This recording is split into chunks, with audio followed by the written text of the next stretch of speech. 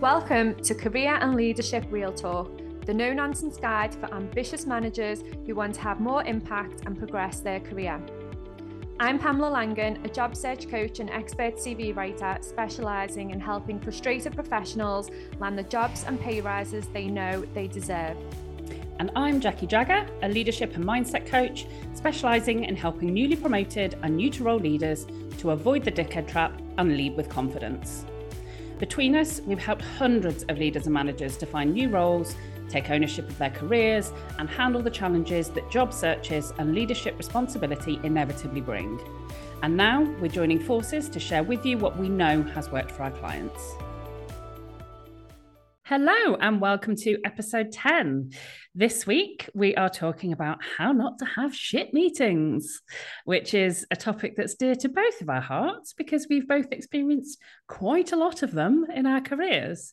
And I guess one of the things that comes up, certainly for my clients, is that they want to be good bosses, good leaders. They want to make sure that they hold good meetings, but they've often not had the best of examples or a role model or a way to go about it. So it was a topic that we wanted to cover.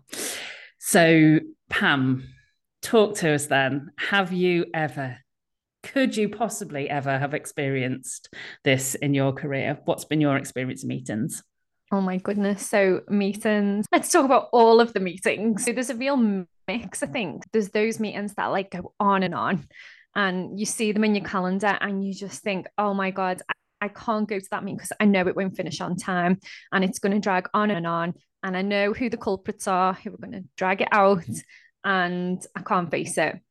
So you start thinking of excuses to get out of it, and then you just accept that you've got to go into it, and then you just know it's going to eat up half your day. So there's them type of meetings, and then there's the meetings where you don't ever really achieve anything, and nobody ever really knows what's going on in those meetings.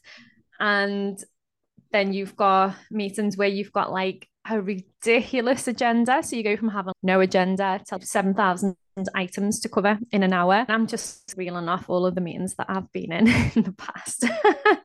But none of them are my favorite kinds of meetings. And I think over the years, I've just seen so many different styles of chairing meetings, and you almost start developing your own style, but then it's also based on the environment that you're in as well, because I think sometimes if people having those big, long, drawn out meetings, then you feel sometimes that you have to do the same, because if you're seen to do anything different, that could go against you.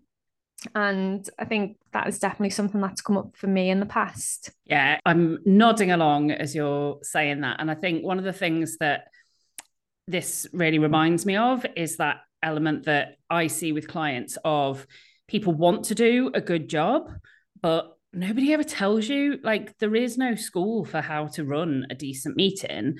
And so you absorb whatever you're exposed to, and you can see things that are wrong with it and have all those frustrations. They're too long, there's too much packed in, there's no purpose. It's a meeting that could have been an email, there's too many people there, the right people aren't there, all of that stuff. And for so many people, I think the frustration comes because they can spend their days pinging from meeting to meeting and they don't feel like they're actually achieving anything. They just feel like they're adding to your to-do list and not actually helping move anything forward. And yet it's hard to know, how do you create a situation where you run meetings that people actually look forward to?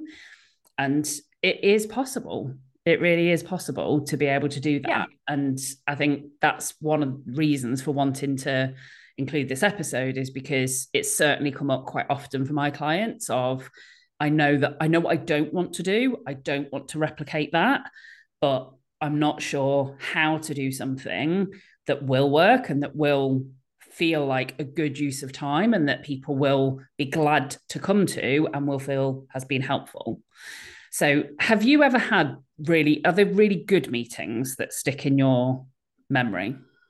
Yeah, I think the really good meetings are where we've gone in, we've known what the agenda was before we got in there. We've also had a chance to look at the minutes from the last meeting, if there was one, so that we can report back on actions, and then just running through the agenda, keeping to time, not letting anybody run off on a tangent and start going through, because everybody, I think the problem with some meetings is that everybody thinks that their update is the most important. And if they go into the minute details of what they've delivered or what they're in the process of delivering, they feel like that can almost raise their profile, when actually all that does is other people are just hurry up, get on with it.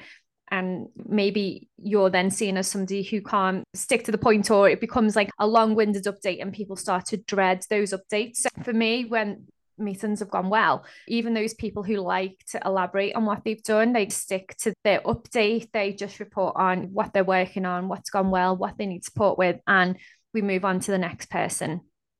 And when you do that and you go around, it's a really good experience because you can learn about what everyone else is doing.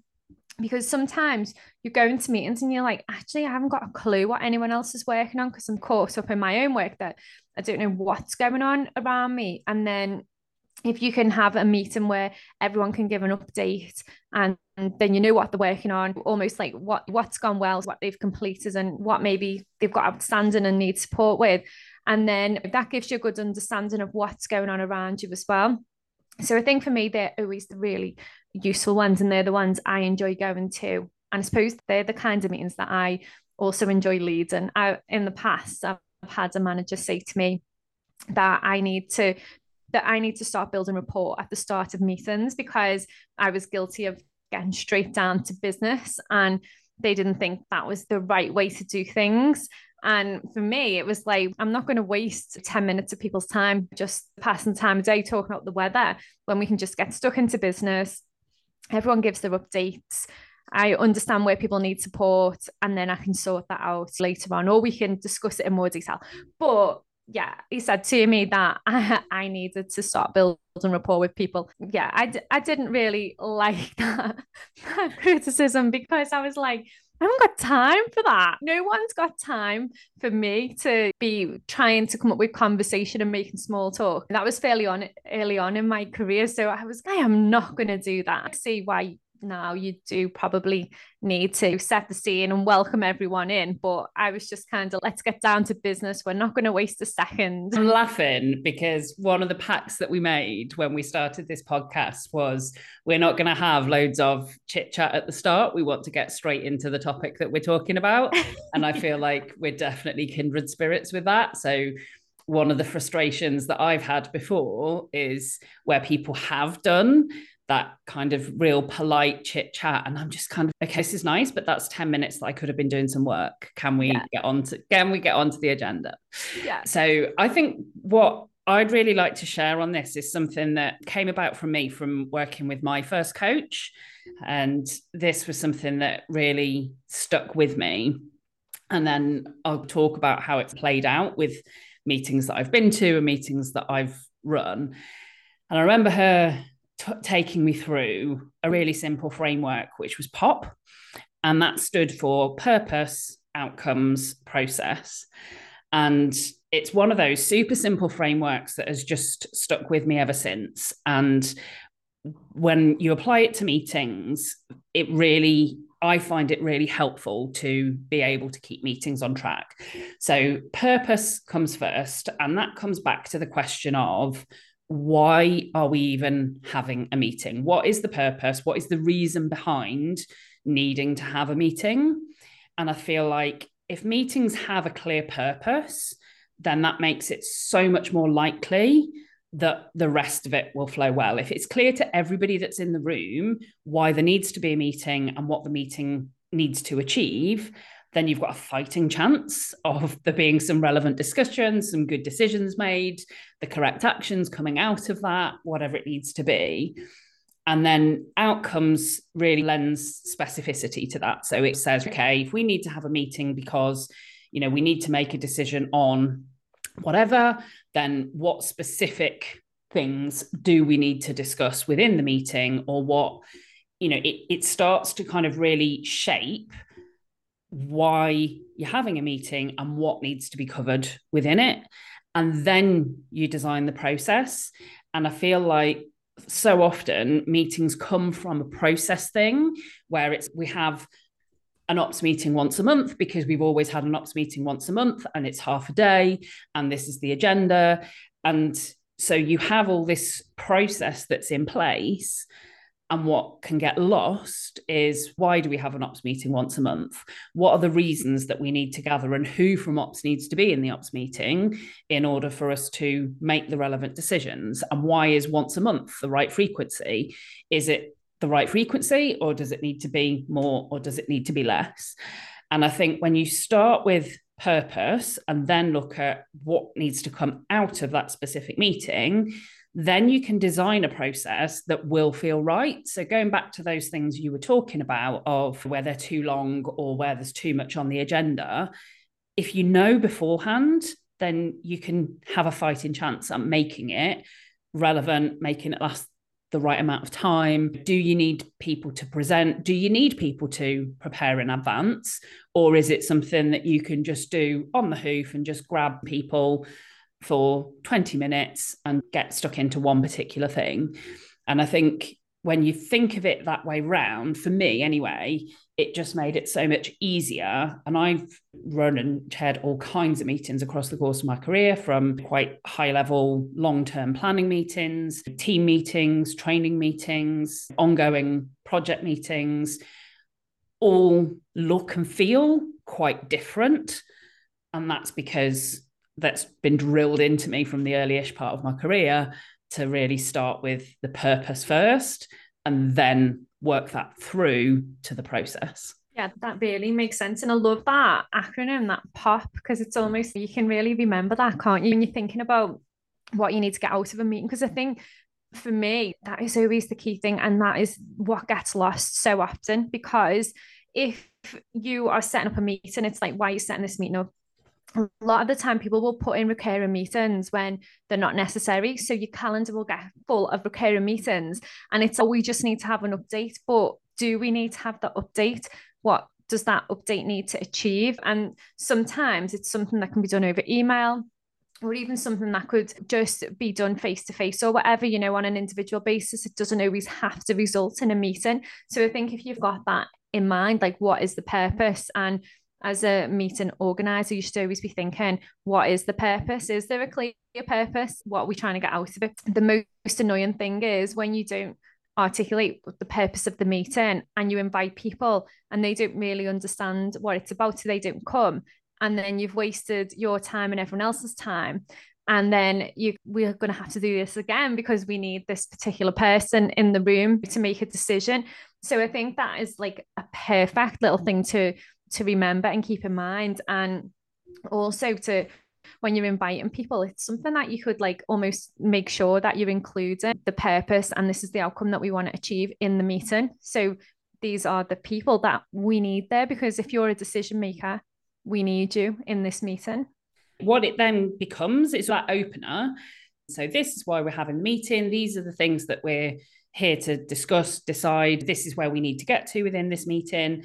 And I think one of the things that always frustrates me is when meetings just roll on and roll on. If you're not able to judge how long a meeting needs to be, then that, for me, is a kind of a development area. It's something that you really need to kind of consider. And of course, sometimes there'll be times where things come up that have been unexpected or what have you. But I think it's about being really aware of how long do we really need and want to allocate. I think the other thing for me, just going back to what you'd said earlier, is that element of the clarity of expectations. So an example that I've seen relatively recently with a client was where people were asked to present in a meeting, and there was literally, here's some slides, you've got to fill this in for your own area.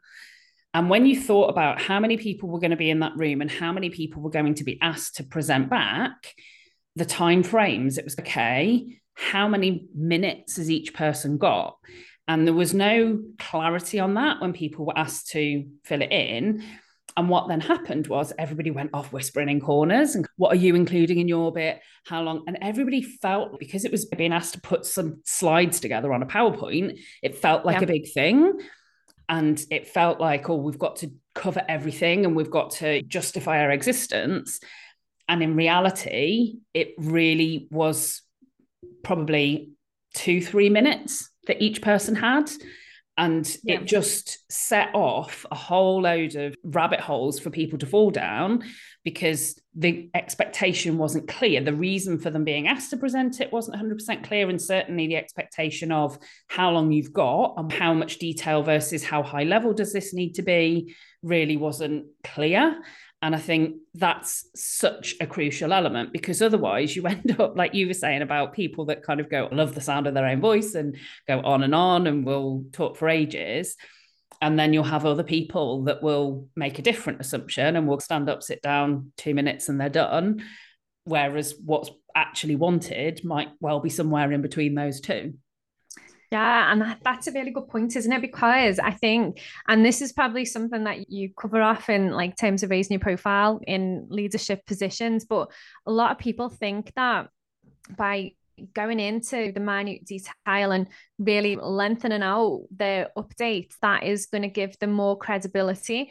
And I think sometimes that can go against you, can't it? Like it can really work against you because people start getting cheesed off. I suppose people don't always realize that they're doing it, but I suppose it's almost that like self-awareness, isn't it? Like how long is everyone else's update and how long am I providing that update for? And I suppose the real question is, what else can I do to raise my profile rather than give super long updates in a meeting to be heard? And it's almost those people who don't speak up in meetings, they're actively encouraged to speak up in meetings because they need to be heard. So there's a whole lot going on in the background, isn't there, in people's heads? What is your advice around that? Around like really kinds of, can you use meetings to raise your profile, or are there better ways to do that?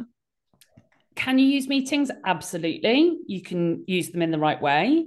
And I think what I would say is you can use meetings to raise your profile both ways round. So you can use meetings when you're attending as a contributor, and you can also use meetings when you are running meetings. Because if you can be that person who does run meetings that people come out and are kind of like, wow, that's actually a really useful meeting. I'm really glad I was involved. It was a meeting that added rather than drained my energy. If you can be that person and you can learn to run meetings in ways that get that response from people and get stuff done, then that is a massive, massive plus.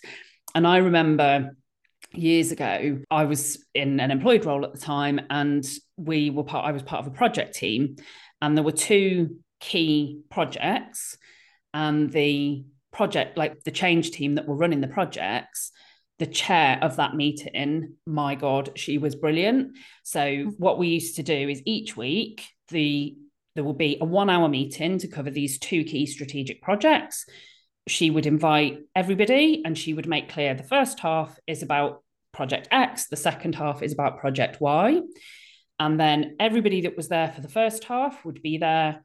She would literally go through the actions from the previous week, make really clear what was being agreed. There was no kind of discussion and getting 5 or 10 people involved in a discussion when it was 2 people. It was really clear, you and you are the people that need to do this element, and you need to take that away and you need to report back. And it just kept it really pacey. And we all used to shuffle in, those of us that were only there for the second half of the meeting, because we were only on one. So we weren't asked to be there for the whole meeting. We shuffled in, stood around the edges of the room, and then the people that were there for the first half and didn't need to be there for the second half got up and left. Some people were there for both, and we then took their seats and the meeting carried on. And the productivity of that meeting was incredible. And the impact then for her in terms of something that people were really quite resistant to, because there was a lot of structure that was being implemented around business change, and it wasn't particularly corporate business. So it would have been very easy for her to have been, structure, process, and really irritate people and put backs up. And instead, she set herself in that tone and was able to really kind of get real key projects done and keep them moving at a good lick, but be seen in that light as the person that people wanted to run their project. So I think there's that side. On the other side, then absolutely, if you want to raise your profile, then your contribution within meetings is a really good way to do that. And it's not about being the person that takes the share of the airtime. It's about the person who makes considered interjections, who reflects and understands what has been said, what hasn't been said, are the things that people haven't considered. It's somebody who is able to be influential, but not by being competitive and trying to keep other people down, but really by being the person that is able to bring that voice of reason, that different perspective, that approach that gets people thinking and reflecting. And often that is somebody who does more listening than talking.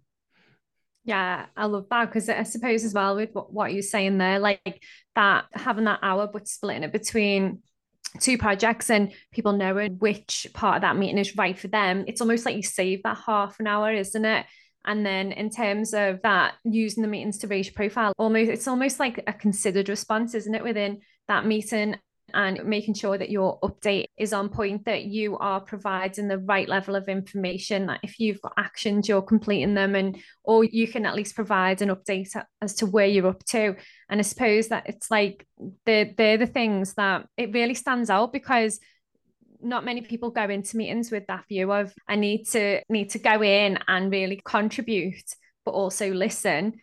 And then it's listen, contribute, isn't it? And if you can nail that, then yeah, you're absolutely right. That is a great way, isn't it, to raise your profile. And I suppose that's something that comes up a lot when you're moving up the career ladder, how you interact in meetings, how you add value within meetings. And it's almost like that influencing element as well, isn't it? Like how you're influencing your stakeholders. You're always going to get that person, especially when you're the chair, that hasn't completed their actions like 2 or 3 weeks on the run. And it's okay, so when are you going to complete it? And it's almost that impact and influence, isn't it, that you can really demonstrate and really set yourself apart from others as well.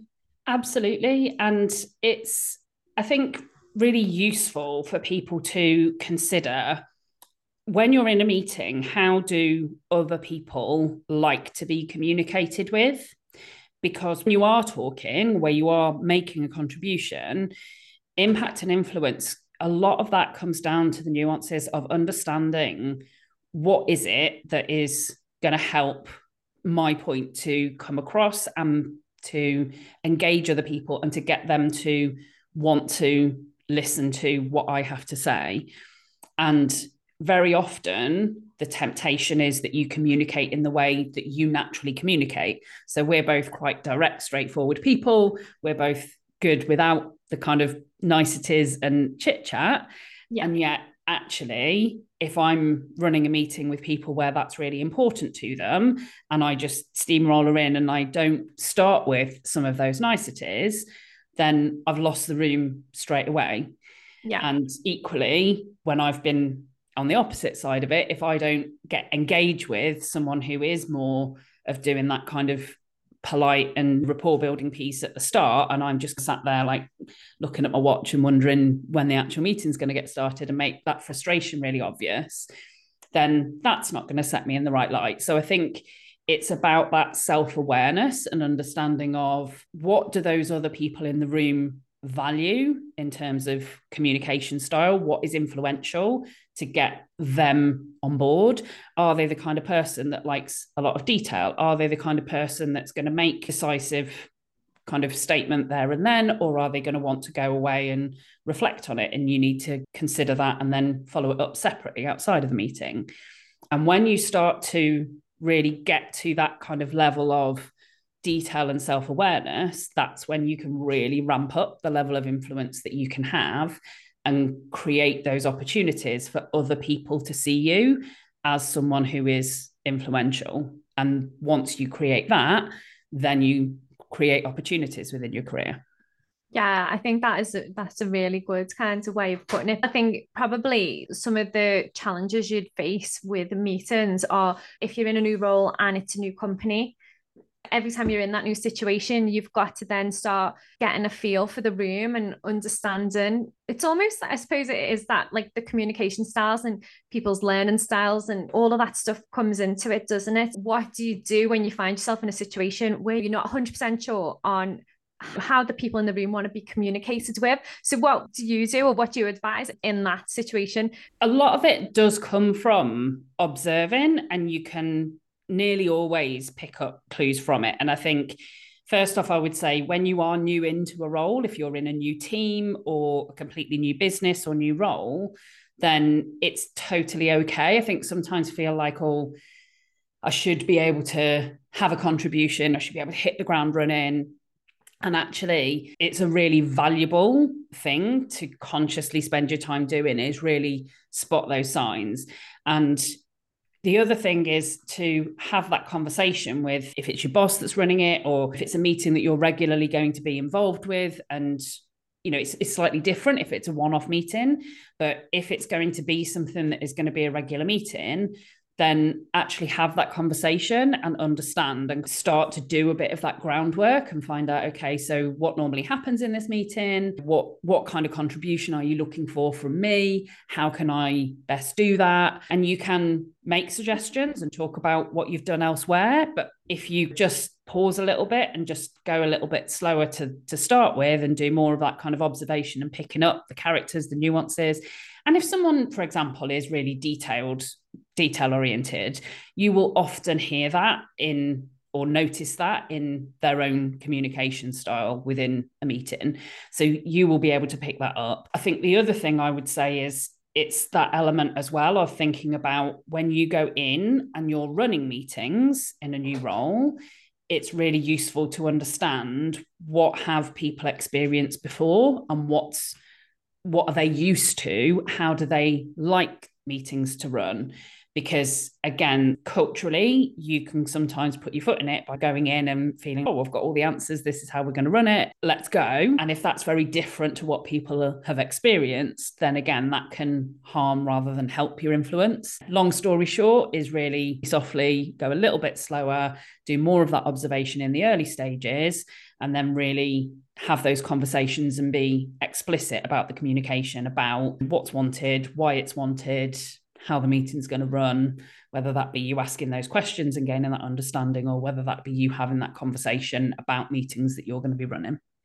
Yeah, I think that's great advice, because if you can ask those questions, and I suppose as well, when you're new in a role, it's so much easier to ask those questions like when you're new, because you know it's a great opportunity. How does this meeting usually run, and what are the people like who come to this meeting? What are their kinds of like expectations or their contributions? And it's so much easier when you're in a new role, isn't it? But then sometimes when you've been there a while, and you just expect it, especially if you work in change, you might work across a number of projects and end up in rooms with all kinds of different stakeholders, that some you'll know, some you might have worked with, some you might never have met. So the more questions that you can ask prior to the meeting, it's almost like kind of find out the info before you go in, so you can plot out your plan to either be an effective chair or be an effective contributor, isn't it? Yeah, absolutely. And I think we've already said that in the future, we want to delve more into this and look at particularly team meetings, and how to run a really good regular team meeting is a topic that we know that we want to cover. So if there are particular questions that people have, then please do message them to us, because we know that this is fairly high level and there is an awful lot involved. But just wanted to touch on some of those key topics for a starter for 10. So is there anything before we wrap up that you're kind of feel people do need to know or understand or think about when it comes to making sure that their meetings are not shit? I think for me, what really helped me was asking for feedback on my ability as a chair. I was putting it out there when people come to my meetings, what do you think of these meetings? How do you think I could improve these meetings?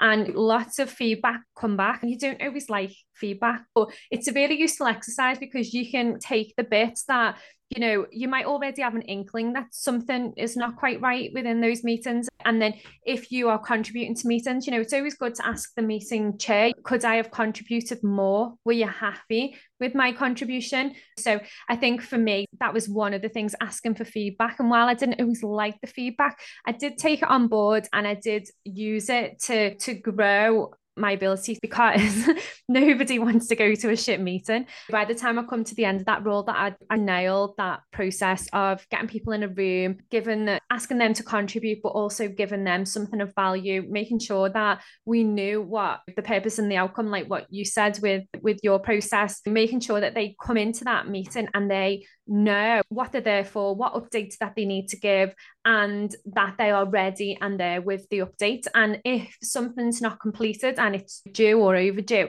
that I know that in advance, so there's no shockers in that meeting. And also making sure you've got the decision makers in the room, which links back to the purpose. So if somebody knows the purpose of the meeting, then they can make a call whether they attend themselves or whether they delegate that to somebody else. And if you've clearly stated the purpose and this is the outcome we want to achieve, and they know that person they're delegating to cannot make that decision, then that means that they're either going to let you know they can't make it themselves, or they're going to ask you to rearrange to a time when they can make it, because they know that they need to be in the room at that time. So I think they're the things for me that really kind of helped me make my meetings run better and flow better, and made people walk away feeling like that wasn't a waste of my hour or my afternoon or whatever. So that brings us to a close for today. And we would love it if you've enjoyed this, found the episodes useful, as ever, for you to rate and review us on Spotify and or iTunes, wherever you get your podcasts. And we will be back with our next episode. So next time we have an episode on mistakes to avoid at interview. So this is really looking for those of you who are looking at interviews, whether that be for an external role or for a promotion. This is the opportunity to really understand where the downsides, the pitfalls are that people often fall into, and how you can make sure that you don't make those mistakes. Thanks very much for listening, and we'll catch you again next time.